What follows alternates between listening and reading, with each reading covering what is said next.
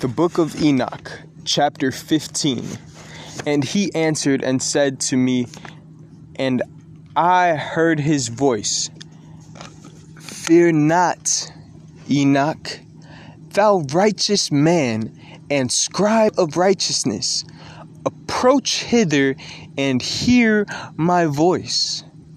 And go, say to the watchers of heaven who have sent thee to intercede for them, you should intercede for men and not men for you.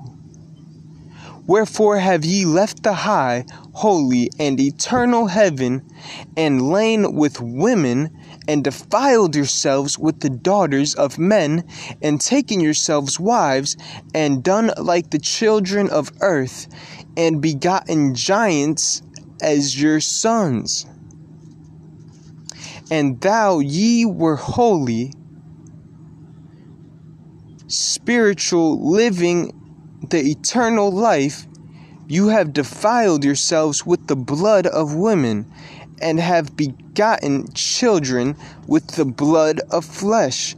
And as the children of men have lusted after flesh and blood, as those also do who die and perish.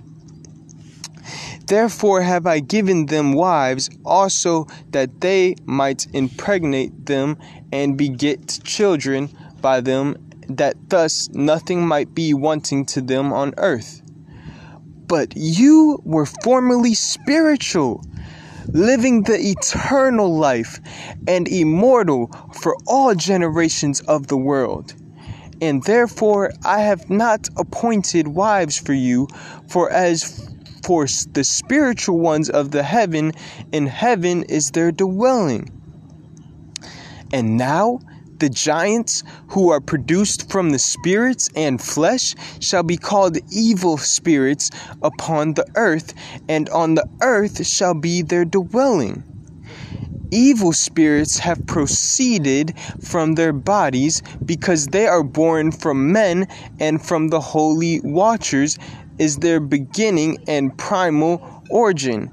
They shall be evil spirits on earth, and evil spirits shall they be called.